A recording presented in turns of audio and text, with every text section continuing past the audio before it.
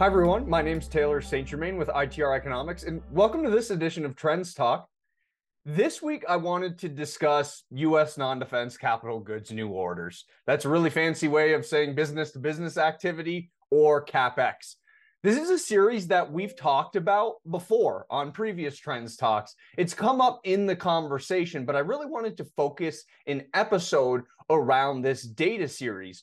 The reason being, when I'm working with our individual clients and correlating their data sets to economic indicators, U.S. non-defense capital goods new orders is often one of the highest correlated indicators to the businesses that we interact with. Again, given the fact that it's a benchmark for B2B or CapEx activity, it probably makes a lot of sense that as it relates to businesses in terms of correlation values, that there's a strong correlation between company data in a data series like this. So that's why I wanted to talk about this series today.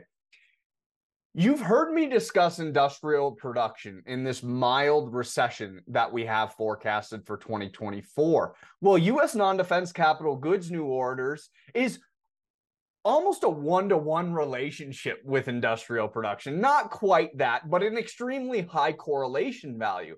However, the difference between industrial production and non-defense capital goods new orders is that industrial production is a volume-based series, while non-defense capital goods new orders is a dollar-based series. So we get to see inflation impacts in this B2B economic metric.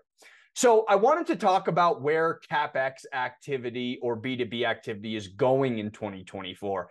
And as you can probably guess, it's a mild recession for CapEx or B2B activity as well, again, given that correlation to the broader industrial economy.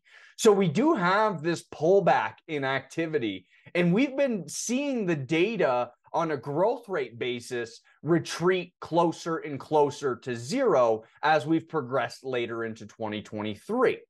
So it's likely that in 2024, businesses will be dealing with delayed orders, delayed projects, even cancellations as businesses pull back in their overall CapEx spending. So let me call out a few metrics that are pointing to this pullback in CapEx or B2B activity. The first is profits. And I won't spend much time on this because we've talked about profits. We talked about profits on the last episode, the episode prior. And profits leads CapEx activity by 9 months. The rate of change for profits, the quarter over quarter growth rate, when comparing to the year over year growth rate for CapEx, that's where you get that 9-month lead time. And with profits already coming in negative on a rate of change basis, given that lead time, it's pointing to some contraction in CapEx in 2024. Pretty logical connection there. As businesses are under financial pressure in terms from a bottom line standpoint, it's not surprising that they'll lower their CapEx spending. So that's the first relationship that's pointing to declining CapEx activity in 2024. The second relationship that I wanted to call out is the relationship between CapEx and U.S. machinery capacity utilization rates. And so when I say a utilization rate, we're really measuring output over capacity. And if you take this machine capacity utilization rate, the 112 rate of change or month over month rate of change, and you overlay that with CapEx, the utilization rate leads by about 5 months. That utilization rate at this point on that 112 rate of change basis is negative, down about 4.8%.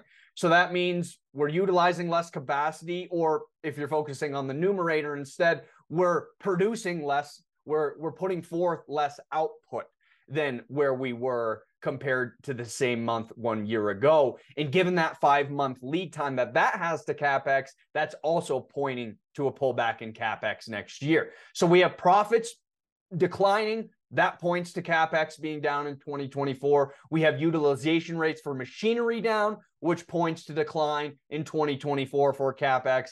And then the last relationship that I wanted to call out is exports of goods to the world.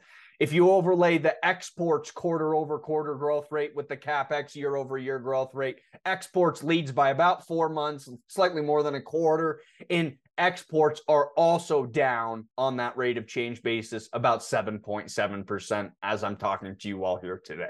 So these are three highly correlated indicators to non-defense capital goods new orders, or CapEx, or B2B activity, that are all pointing to a pullback in 2024. So again, what does this mean for all of us? Well, this means that businesses are more hesitant to spend, to invest, as we look at 2024, and especially as we look over the next 3 to 4 quarters. So be prepared for that. Be prepared for some delayed orders, some cancellations as businesses pull back. Now, from our perspective, 2024 is actually a great time to be investing, because you'd be investing in the low point of the cycle to prepare for growth in 25 and 26.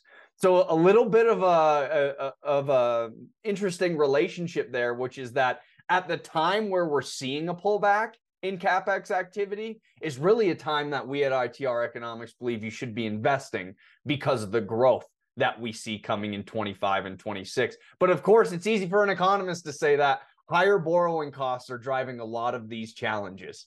And even though the Fed's not raising rates as we're speaking here today, the impact of the previous rate rise clearly has an impact on some of this declining activity as we look into next year.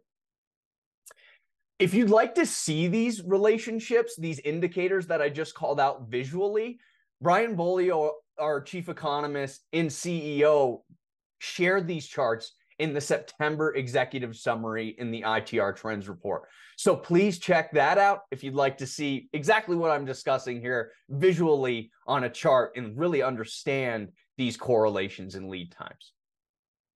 I hope you found this information helpful. I hope everyone has a great Thanksgiving. We'll be back with you the week after Thanksgiving with more economic information coming your way. But until then, I hope everyone has a safe holiday. I'm Taylor St. Germain with ITR Economics, and thanks for joining me on this episode of Trends Talk.